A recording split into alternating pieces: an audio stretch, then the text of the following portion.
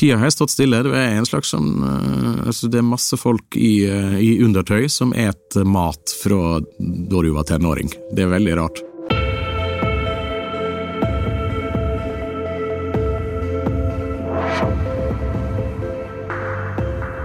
Du lytter nå til Utestemmer, den norske turistforening sin podcast om natur og friluftsliv.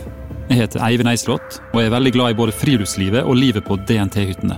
Det det mange som Antallet medlemmer i DNT øker hvert år, og stadig flere får øynene opp for de rike friluftsmulighetene vi har her i landet. Men det ikke alle som like begeistret for friluftsliv og hytteliv. Are Kalvø, for eksempel, har aldri vært den helt store turentusiasten. Nå gjør han stor suksess med boka og forestillingsturneen Hyttebok fra helvete, en komikers motvillige forsøk på å lære seg å elske naturen. Og hør, nå sitter Are Kalvø her, rett foran oss, med mikrofonen i hendene. Velkommen til oss, Are. Tusen takk. Du, mange av gjestene våre ser ut som de kommer rett fra fjelltur. Det ser ikke ut som at du kommer direkte fra Huldreheimen akkurat nå. Ikke fra Huldreheimen, men jeg kommer rett fra en lang tur, det jeg. Gjør du det? Ja. Hva slags tur da? Jeg har gått rundt omkring en runde på Bislett. Bislett i Oslo? Bislett i Oslo, gikk en fin vårtur nå. Ja. Nydelig. Og så gikk du helt ned hit, til Universitetsgata? Ja, det var på, jeg timet det perfekt, sånn at jeg rakk hit akkurat i tide, men jeg skulle gjerne gått lenger. Jeg jo veldig glad i å gå tur. Det det hyggelig, og folk. Det hyggelig å gå. Ja, du må fortelle litt om dette prosjektet ditt, som du navnga altså med et banneord til og med. Hytteliv fra helvete. Ja, hyttebok. Hyttebok fra helvete, unnskyld. For å være korrekt, I tillegg til å banne. Man må nesten være korrekt i tillegg. Ja, jeg synes det. Ja, nei, det jo ei bok om mitt ganske helhjertet forsøk på å forstå hva det alle driver med ute i naturen. Hva for alle vennene mine har begynt å gå i fjellet de siste 10 åra, og hvorfor jeg ikke har kjent den samme dragninga. Så jeg tenkte jeg må gjøre et forsøk på å finne ut hva det hvorfor alle stikker til skogs og til fjells og tar bilder av seg selv hver gang de får fri. Så jeg gjorde et forsøk på å lære meg å elske naturen. Hvor vellykket det forsøket var, det gjenger jo fram av boka, men titelen antyder jo at jeg kanskje ikke ble helt frelst. Nei, det banneord indikerer jo kanskje Det jo ikke et plussord, helvete, vanligvis. Så jeg fremdeles ikke blitt helt frelst. Jeg fremdeles mer glad i sånne turer som jeg har gått i dag på asfalt med solbriller i gater full av glade folk. Ja, jeg skjønner. Du, i dette prosjektet så valgte du jo blant annet å gå det som man kan kalle for en klassisk påsketur. Og det nærmer jo seg påske nå, så jeg tenkte vi kunne rett og slett bore litt mer i det. Ja. Du valgte å gå på ski over Hardangervidda, i det som da du selv trodde skulle være en hektisk sesong. Ja, altså det jo jeg gikk jo 2 turer for å prøve å forstå hva som lokket med friluftslivet, og jeg gikk jo en sommertur i Jotunheimen i tåke og regn, uten å treffe et menneske omtrent. Så jeg tenkte at jeg må tenke annerledes når jeg skal gå en tur til. Da må jeg prøve å gjøre det motsatte av det alle råder meg til, nemlig jeg må oppsøke folk, jeg må gå der det flest mulig folk. Ja. For når du snakker med sånn turvante folk, og får fortelle at du har planer om å gå Besseggen, for eksempel, så får du jo sånn himler folk med under. Ja, du liker å gå i kø. Og det jeg kom til at jeg liker nok bedre å gå i kø enn å gå alene, for jeg liker folk. Så jeg oppsøkte Hardangervidda. Jeg rett og slett jeg gikk etter den ruta der det mest folk i påska. Og jeg spurte folk som har greie på slikt, hva treffer flest folk når? og da var svaret jeg fikk Hardangervidda påska, og det var jo fantastisk påske. Det var sånn postkort påskevær.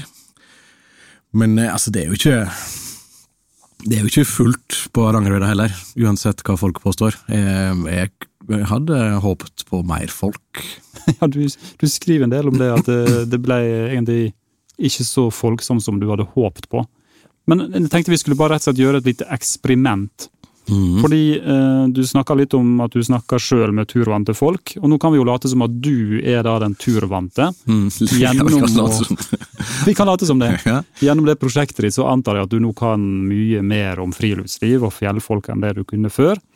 Så hvis vi nå bare rett og slett later som at du tar på deg en sånn lilla fleecejakke som indikerer at du i hvert fall for en god stund siden ble utnevnt til turleier i Den norske turistforening. Og så kan du være vår guide da gjennom for eksempel en sånn tur som går over Hardangervidda i påska. Ja.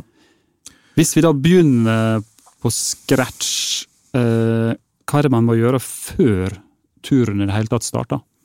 Du bør forsikre deg om at du har veldig god økonomi. Det det første du må gjøre. For du må jo ha masse utstyr. Ja. Hva slags utstyr da? Nei, altså du skal dette spurte jo også turvante folk om hva utstyr du trenger. Og du trenger stort sett alt du allerede eier, bare med forstavelsen fjell eller vind. Så du skal kjøpe alt du eier en gang til. Og så det jo i og med at det å gå i fjellet har blitt en såpass stor ting, så har jo folk gått amok med å lage ikke fullt så nødvendige ting som kan til turbruk, som jo de tingene som jeg synes kanskje morsomast, altså sånne reise fjellvinkaraffel og fjellpopcornpopper og sånne ting, som ikke nødvendig, men som jo litt artig. Kjøpte du det selv? Jeg gjorde ikke det. Nei. Men falt ikke for fristelsen? Nei, altså hadde jeg hatt plass, så skulle jeg gjerne hatt med popcornpopperen. Men poenget ditt at du hadde allerede en jakke, men nå trengte du en vindjakke i tillegg? Ja, altså jeg har jo allerede bukse, men jeg trenger fjellbukse, jeg har allerede sko, men du trenger fjellsko, altså du trenger ski, trenger du jo hvis du skal gå over det ofte en fordel. Det en fordel, og det jo det dyrt, og det ekstremt vanskelig å finne noe som ser stilig ut av turutstyr. Det jo glorete og stygt, veldig mye turutstyr, så jeg sleit lenge. Med fargene da, eller? Med fargene, ja. Jeg sleit lenge, og det gikk jo ikke bra heller. Jeg endte opp med en knallgrønn jakke som så ut som jeg var på rave på 90-tallet, når jeg gikk over Hardangervidda. Og når du da har pakket sekken og fått det ski og klar for å dra til fjells, hvordan skal man te seg da, synes du, på vei fra der du bor til for eksempel Oslo S da? Ja. Hvordan klarer man på en grasiøs måte å komme seg hjemmefra til stasjonen eller flyplassen eller hvor man nå skal? Det tror ikke jeg mulig. Det går ikke? Nei, ikke, altså da må du i så fall pakke vekk alt utstyr, og så sende det med en egen bil, og så gå gjennom byen som en vanlig mann. Men å gå... Det var kanskje det nesten det verste med hele turen, synes jeg. Det var å gå gjennom byen jeg bor i, gatene jeg går i til daglig, i skiutstyr, med et par ski. Ja. Det var ugreit på mange ulike nivå. Og det var jo da akkurat på den tida da jeg synes det aller nydeligst å være i en norsk by. Det sånn månedsskifte mars-april, og kaféene har begynt å sette ut uteborda for sesongen, og Vindu blir slått opp, og folk litt glad for at det går mot vår og etter hvert sommer, og da er det nydelig å være i en norsk by. Så det var en slags sorg å forlate byen akkurat da, og jeg kommer ikke til å gjøre det igjen. Ok, men du kommer sånn som i ditt tilfelle da, ombord i toget. Ja, det var kanskje den morsomste delen. Det var togturen til Finse. Og det må være en selsom opplevelse å være utenlandsk uforberedt turist i Norge, for eksempel den tirsdagen i påskeveka, som jo det er en vanlig hverdag. Ja. Og du gjenger ombord på et tog som går mellom Norges 2 største byer på en tirsdag formiddag, og der er det altså ikke ett menneske som ikke har med seg ski, og ikke alle er kledd i skitøy. Det må jo være, du må jo tro at du har gått feil hvis du kommer som utenlandsk turist og skal bare ta et vanlig tog mellom Norges 2 største byer, og der sitter alle i sportsklær. Ikke alle da, vi var 4 stykker, jeg hadde med 3 gode venner som støtt på den turen, og han ene stilte i byuniform, dongeribukse og dongerijakke. Selv om han skulle på skitur? Selv om han skulle gå på Hardangervidda. Var det en slags sånn stille protest, eller? Nei, jeg tror ikke han visste bedre. Han gjorde ikke det, nei. Men det var jo han som, en vanlig mann med joggesko og dongeribukse, det var jo han som så rar ut ombord på det toget.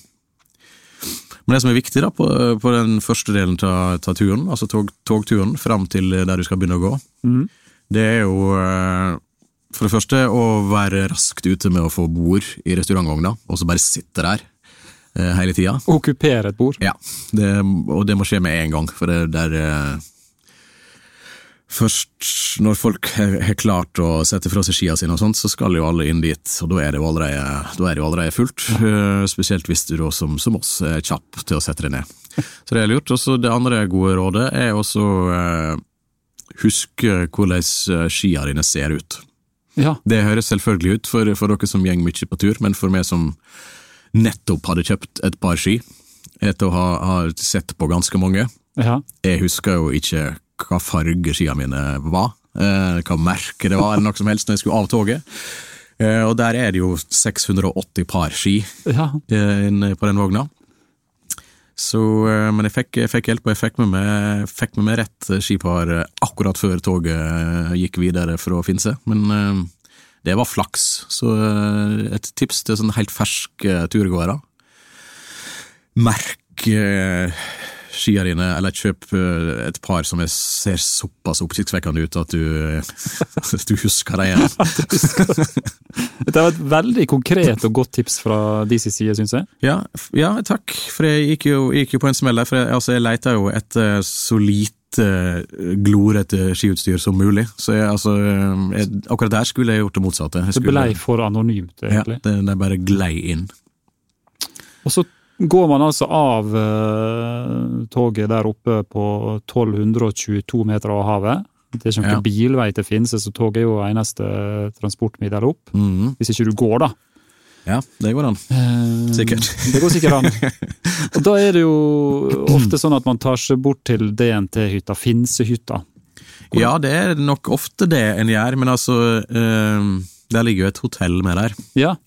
Som jo praktisk talt ligger på perrongen. Altså du gjenger jo rett inn i resepsjonen fra toget.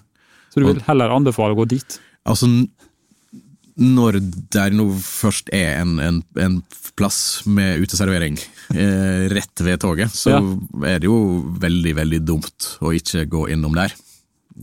Så vi startet turen der. Ja.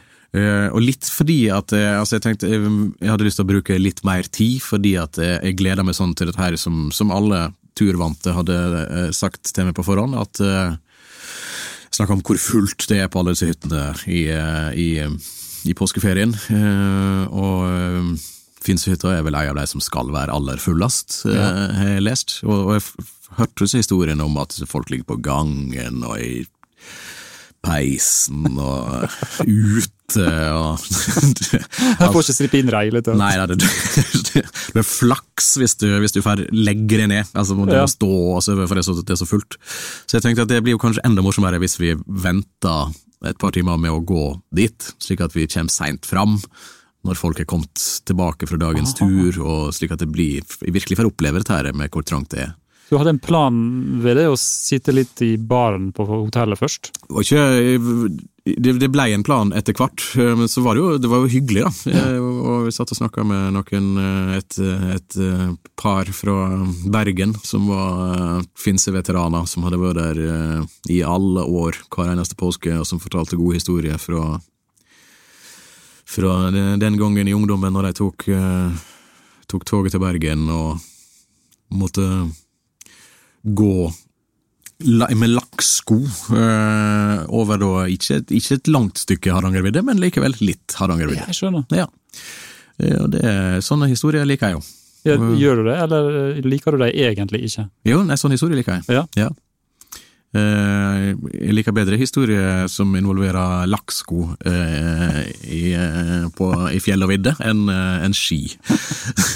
Så der det urbane krasjer på en måte med naturen, der finnes det sånn spenningspunkter? Ja, da begynner det å bli litt morsomt. Ja. Nei, så satt vi der hygger vi oss, og spurte om råd og tips, og hvor lang tid bruker du på det forskjellige, sånne ting som alle snakker om. Ja. Det er jo stort sett det folk snakker om. Ja. Hvor langt har du gått i dag? Hvor lang tid brukte du? Hva skal du i morgen? Hvor lang tid kommer du til å bruke dit? Er du gått andre plasser som samtalene går litt i ring, men vi traff to bergensere som kunne snakke om mye annet rart med. Så det var så bra. Det var fint. Og så gikk vi da første turstrekning, som jo var fra Finsehotellet til Finsehytta. Ja. Det er ikke 150 meter eller noe sånt. Ja, det er ikke så mange 100 meter med det. Men allerede der så opplevde vi jo første fall, og første det var en stav som ble ødelagt, ikke min, men en av de andre reiste selvfølgelig ødela staven på den første strekningen på 150 meter. Og den store skuffelsen var når vi kom frem til den påstått overfulle Finsehytta. Ja. Gikk bort til dame i resepsjonen og sa at vi er 4 stykker. Så sa ja, da kan dere få et firmannsrom. Ja. Så jeg var så skuffet. Det var jo ikke fullt. Det var ikke snakk om å sove stående eller legge seg ut i uthuset eller noe som helst? Det var ikke... Men det er jo... Folk oppsøker jo litt altså noe av poenget med å gå i naturen er jo frihetsfølelsen og at det er god plass og alt sånt, men altså når du er inne på hyttene så er det noe da jeg tror folk prøver å skaffe seg maksimal avstand til den store frihetsfølelsen ute i naturen. Inne på hyttene så er det oppsøke folk trengsel, både at de snakker om at det er mye fullere enn det faktisk er, men står gjerne i kø for eksempel, for å slippe inn til middag, selv om du har tildelt plass på den middagen, så er det absolutt ingen grunn til å stå i kø. Men det gjør vi likevel. Ja, ikke vi, men de andre gjør det. Nå snakker jeg på vegne av meg selv, da. Sånne som oss. Du bruker å gjøre det? Ja, du står i kø i 10 minutter før å åpne døra. Det kan være greit å skaffe seg en plass i køa, ja. Man er så sulten. Ja, men altså, du fikk jo ikke begynne å ete. Nei, det er sant. Først var det jo det er jo veldig mye som ligner på leirskole på disse hyttene, og på Finsehytta var det jo først det var jo en halvtime med verbal innledning før vi fikk lov til å begynne å ete. Ja.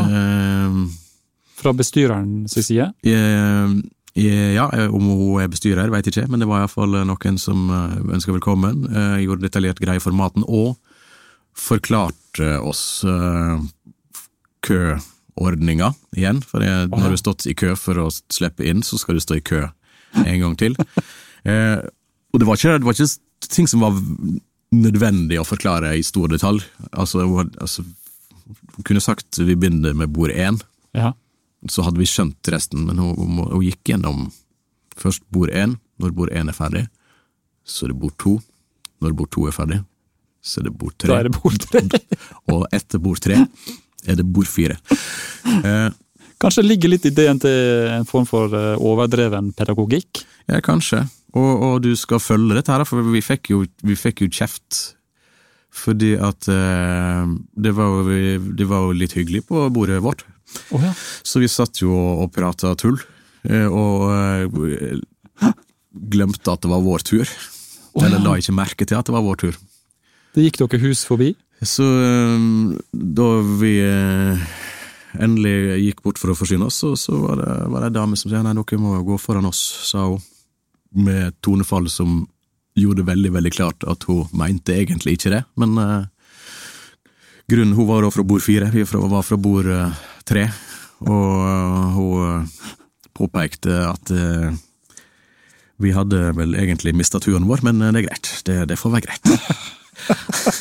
En viss indignasjon var det? En viss indignasjon var det. Det var, jeg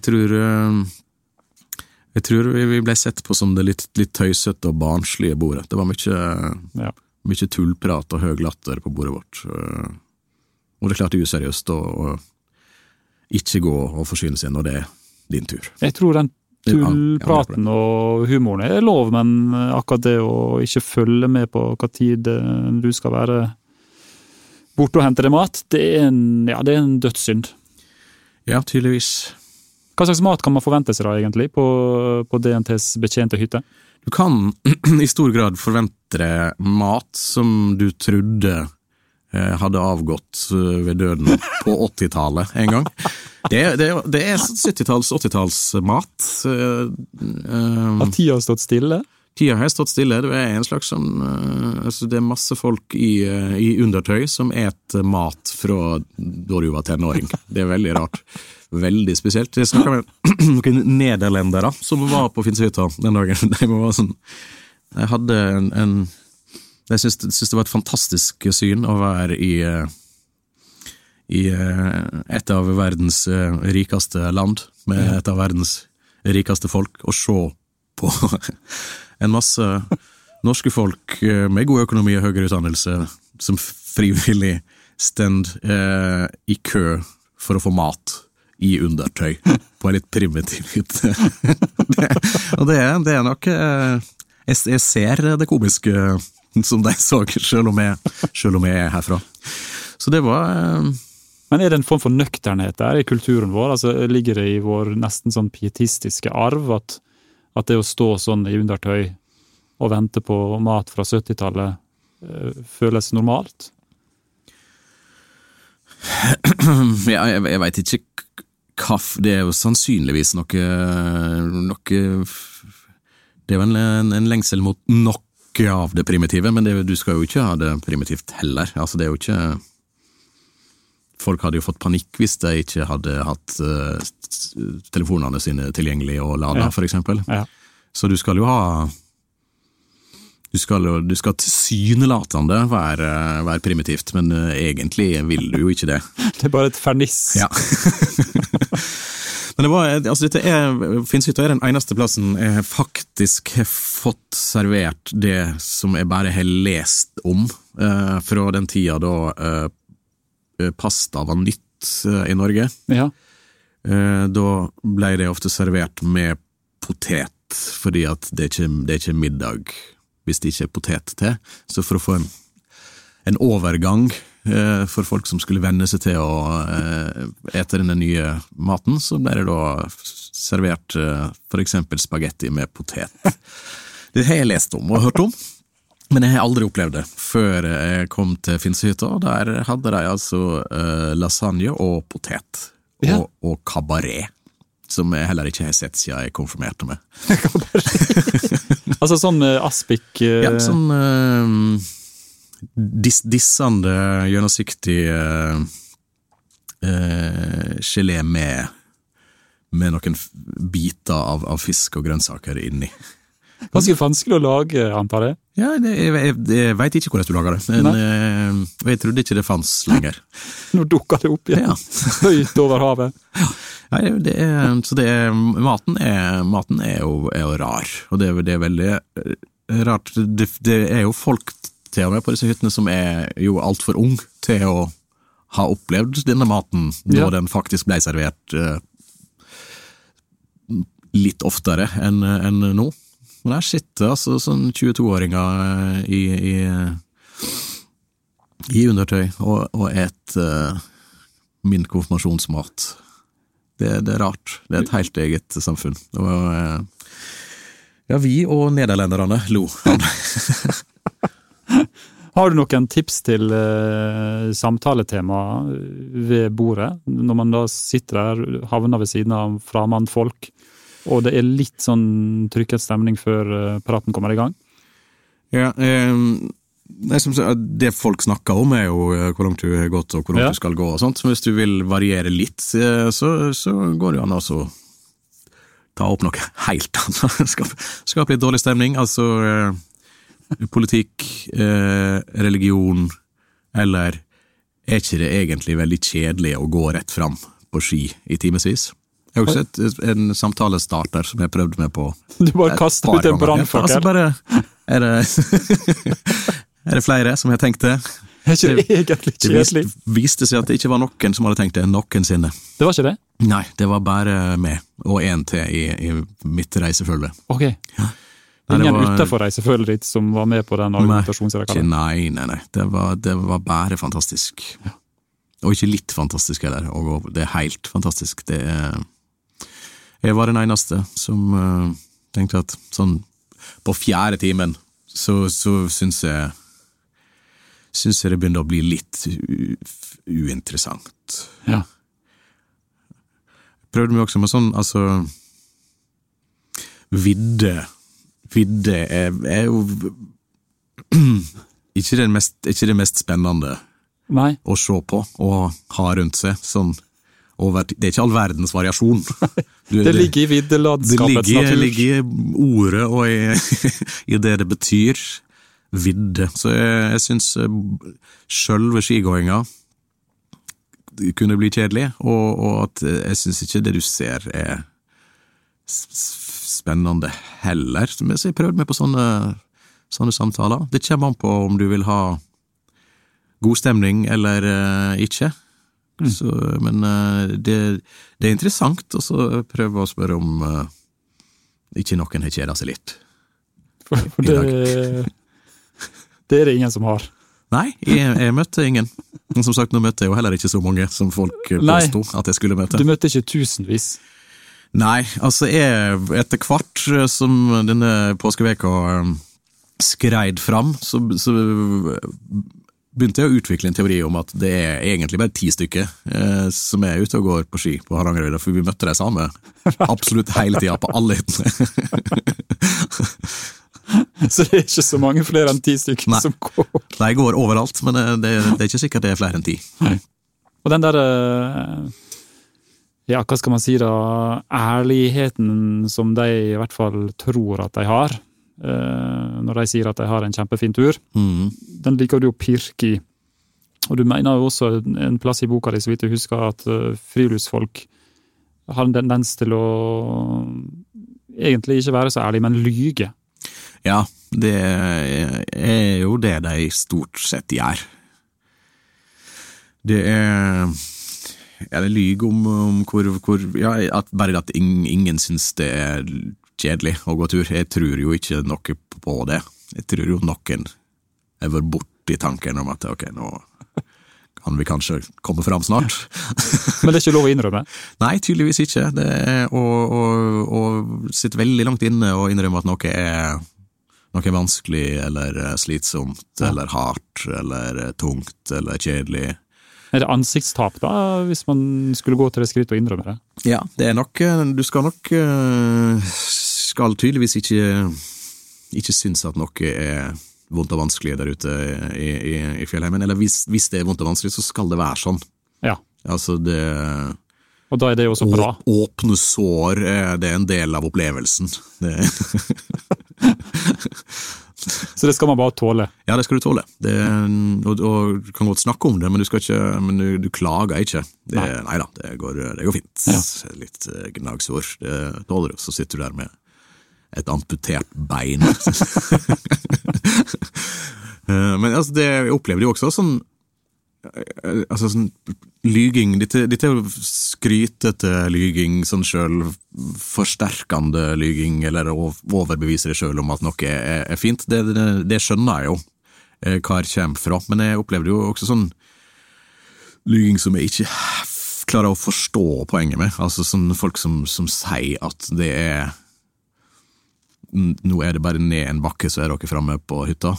Ja. Når det faktisk er 3,5 kilometer stort sett i motbakke igjen, og de vet jo det. Men de sier likevel at det er kort. Ja, det er rett ned her, og det er stort sett nedover. Ja. Nei, det er ikke det. Det er mer sånn ubegripelig lyging, og det er lyging som de jo vet kommer til å bli avslørt. Ja. Men nei, det er ingenting som er langt, ingenting som er vanskelig. Det er ikke bare uttrykk for et sånt veldig overdreven, som optimistisk livssyn da. Jeg visste det var på vegne av seg selv, men det sa de jo til andre. Og det er da det får konsekvenser? Da får det konsekvenser. Dette ble jo sagt til oss, og det var jo dårlig gjort, for at grunnen til at vi spurte var jo at hun ene i reisefølge, for øvrig hun samme som ødela staven på første 4 meter, hun klarte å knekke en skisko, noe jeg ikke trodde gikk an, men den knakk. Så hun hadde bare... Hun knakk en skisko? Hun knakk en skisko. Den skiskoen var jo fra samme tidsalderen som maten på Finsehytta, så alt utstyrene var fra 80-tallet. Hun hadde tilpasset seg? Ja, hun gikk inn i den andre tida, den alternative tida. Ja. Så det var jo litt for å finne ut om, ok, er dette her litt langt å gå med ei ski? Ja. Eller går det greit? Og da svarer jeg at nei, det går greit, det er rett her nede, når du vet at det faktisk er flere kilometer igjen. Jeg skjønner at det er irriterende. Det er irriterende og rart. Ja. Og unødvendig. Nettopp. Det ligger en veldig spennende psykologi i det der. Altså. Ja. Hvorfor er det sånn at vi har denne tendensen til å, da, i dette tilfellet, underdrive lengden? Ja, nei, men det er jo du har jo det samme med den her, altså dette mener jeg jo bestemt at jeg har lest at det har blitt forsket på, at hvor fort vi kan huske en opplevelse som flottere enn han var. Ja. Altså når du har gått i tåke og regn i 10 timer, så kan du allerede samme kveld ha fått det for deg at det var en fantastisk strålende tur. Og dette kjenner jeg jo igjen, men jeg har ikke studert nok psykologi til å skjønne hvorfor vi gjør det sånn, men vi gjør det sånn. Og du kjente ikke det sånn selv? Altså det var ikke sånn at du glemte at det var en 8 timers tur som var litt kjedelig du hadde gått? Nei, jeg glemte ikke det. Du forandrer ikke mening i løpet av kvelden? Nei, det gjorde jeg jo ikke, og det til tross for at alle andre syns jo det var fantastisk. Ja.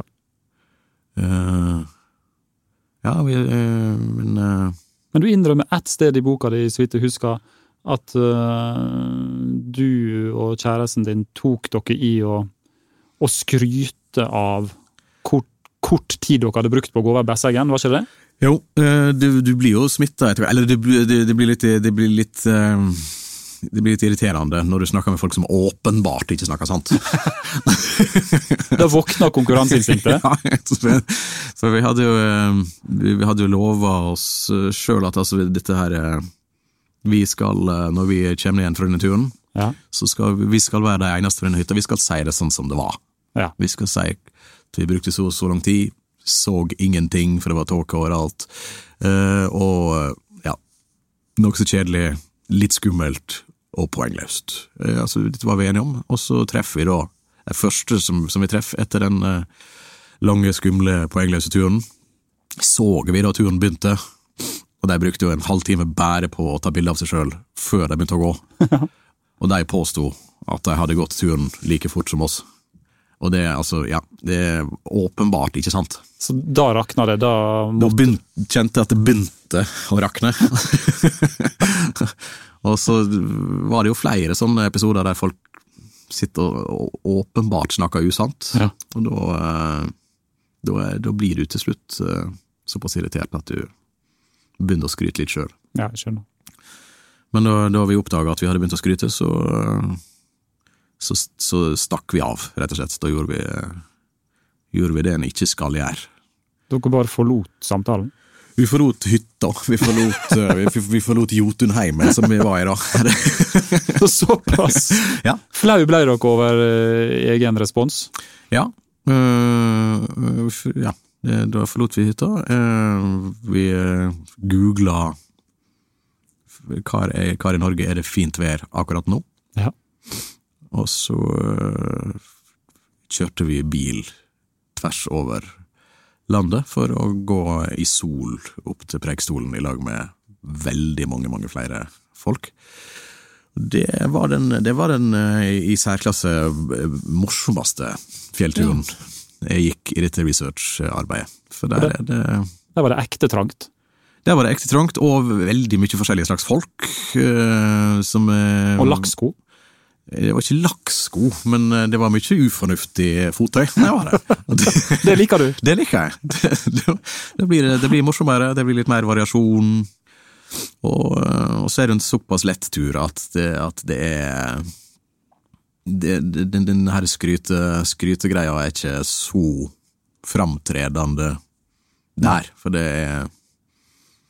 er ingen som synes den turen er fryktelig. Ja, det var en kineser som ga opp veldig tidlig. Først det der er å lage en slags troppe i fjellet der, som han ga seg på den første troppa. Ja. Altså da er du praktisk talt på bussen. Men der ga han seg? Han innså at dette her er ikke noe for meg.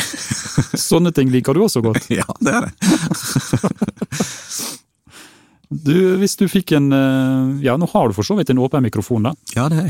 Så nå som du har en åpen mikrofon og vil gi da, la oss si et råd til en bestyrer på en DNT-hytte. Hvordan kan man gjøre det mer fristende for sånne folk som deg å besøke en DNT-hytte? Ja, nei, jeg vil at det skal være sånn som det er, for da får jeg jo bekreftet mine fordommer, og det liker jeg jo. Så sånn sett skal det bare fortsette som før? Jeg synes det skal fortsette som før. For det er klart, det hadde jo vært kjedeligere hvis det var som et vanlig hotell.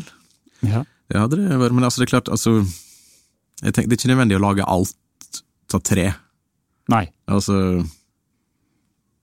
variere litt, altså det eneste som ikke lager av tre på hytten er jo maten. Så litt mindre treverk? Litt mindre treverk. I interiøret og eksteriøret? Litt flere overraskelser i matveien. Ja. Kanskje. Men beholde kabareten? Ja, du må beholde det rareste, synes jeg. Ja. Men så kan du variere litt. Og så hvis du virkelig vil skape uro i rekkene, så hadde det jo vært underholdende hvis det plutselig dukket opp en DNT-hytte med dresskode. Ja. Altså at du må ha, ja, for å ta et minstekrav, at du må ha bukse og genser på det, for eksempel. Som et krav. For å få servert middag. Ja. Så det hadde nok spredd litt engstelse det. Altså, vi serverer ikke folk i undertøy. Nei. En dresskode hadde vært gøy å eksperimentere. Det hadde vært underholdende, tror jeg. Bare for å se angsten. Ja. Og hvis du nå skal bruke den samme åpne mikrofonen til å gi et råd til for eksempel en sånn fyr som meg da, som har vært mye på fjellet, kommer til å gå på fjellet igjen, og kommer til å sitte ved et bord på en bekjent hytte og spise kabaret ved siden av noen som ikke kjenner. Hva bør jeg gjøre når det gjelder det å inkludere en nybegynner som det da? Nei, altså, igjen, jeg vil jo at du da skal oppføre det i henhold til mine fordommer, fordi at det har en viss underholdningsverdi. Men det er klart, hvis du da tenker at det skal være starten på et varig vennskap, Ja. Så hadde det jo vært hyggelig å snakke om noe annet enn å gå. Og hva skulle det være? Altså, Hva skal du i påskeferien neste år? Kan du begynne med, for jeg regner ikke med at nå har du jo gjort dette med fjell. Hva skal du gjøre neste år? For eksempel en plass å starte. Ja. Eller som sagt, politikk og religion. Det er også Ja, en sikker vinner. et minefelt. Altså, sett deg ned. Gjerne da med vanlige klær på det. Ja. Sett deg ned. Bredt smil og si er det noen her, det er ikke noen her som er kristne, er det? Altså begynn der, for eksempel. Ja. Ja, men det skal jeg ta til meg. Ja. Det var et veldig, veldig godt tips. Vi må jo beklage for alle lytterne våre at det er veldig mye sunnmørsdialekt her akkurat nå. Ja. Så vi skal nå nærme oss avslutninga med å ta en overdose med sunnmørsprat. Har du vært på Kolåstind, Are? Nei, ikke så vidt jeg vet. Har du vært på Store Smørskreitind? Nei. Kvitegga? Nei. Høndalsrokken? Nei. Råna?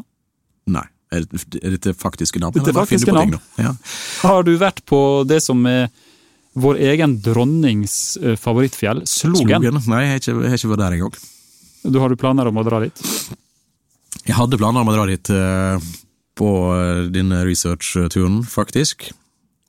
Men så jeg at det til og med var noen sånne DNT-folk som sa at den turen er faktisk litt skummel. Litt skummel. Og når de sier at han er litt skummel, så betyr jo det livsfarlig. Ja, så da holder du Så unna. da dropper jeg det. For du har livet kjært. Jeg er livet kjært, og så hadde jeg jo da på det tidspunktet lært sånn fjellfolkspråk. Ja. Så jeg hadde lært meg å trekke fra og legge til. Og at for jeg vet jo at da for eksempel hun på Juvashytta sa at det er ikke sikkert dere ser så mye på Galdhøpiggen i morgen, så betyr det at du har en 4 centimeter sikt nede. Og så Du har lært å oversette. Jeg lærte å oversette til vanlig norsk, så jeg forstod at når en sånn erfaren turmann var han til og med, som hadde uttalt seg til NRK Møre og Romsdal om at folk bør være klar over at Slogen er ikke noen tur for amatører. Ja. Så da tenkte jeg at ok, dit skal jeg ikke gå. Det var punktum. Det var punktum.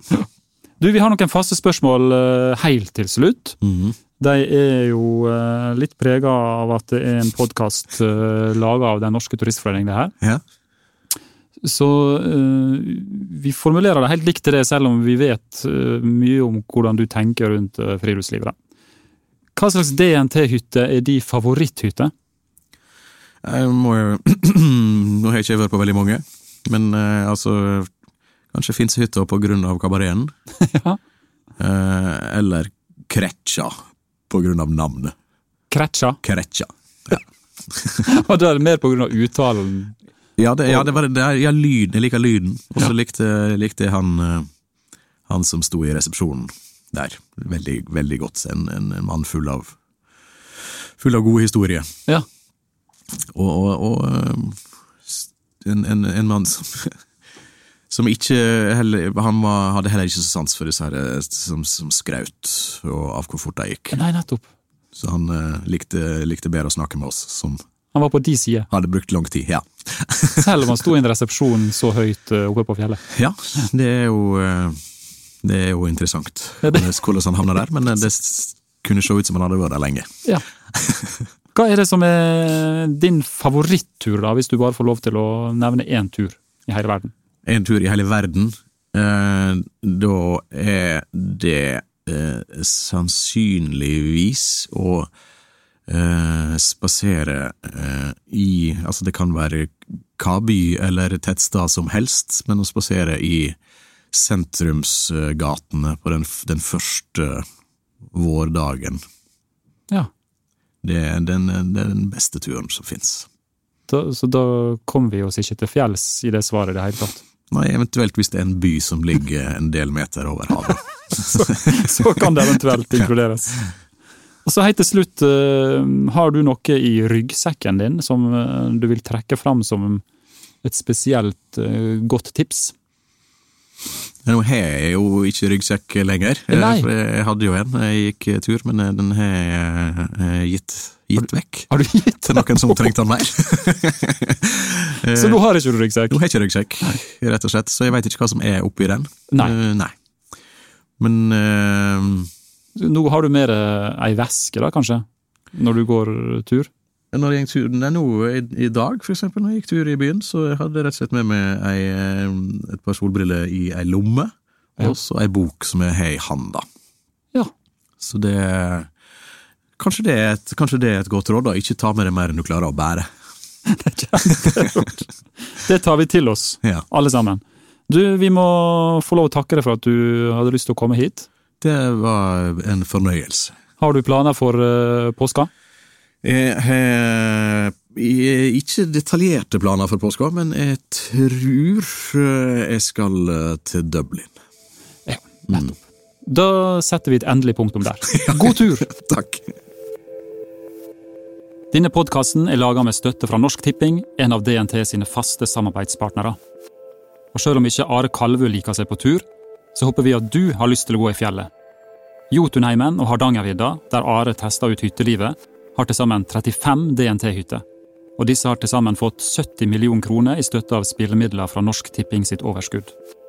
Hvis du vil gå fra hytte til hytte i påska, eller om sommeren, så kan du sjekke ut turforslag på ut.no, eller ta turen innom et av DNT sine tursenter. Norsk Tipping er i hvert fall glad for å kunne bidra til at nesten alle kan få gode opplevelser i fjellet.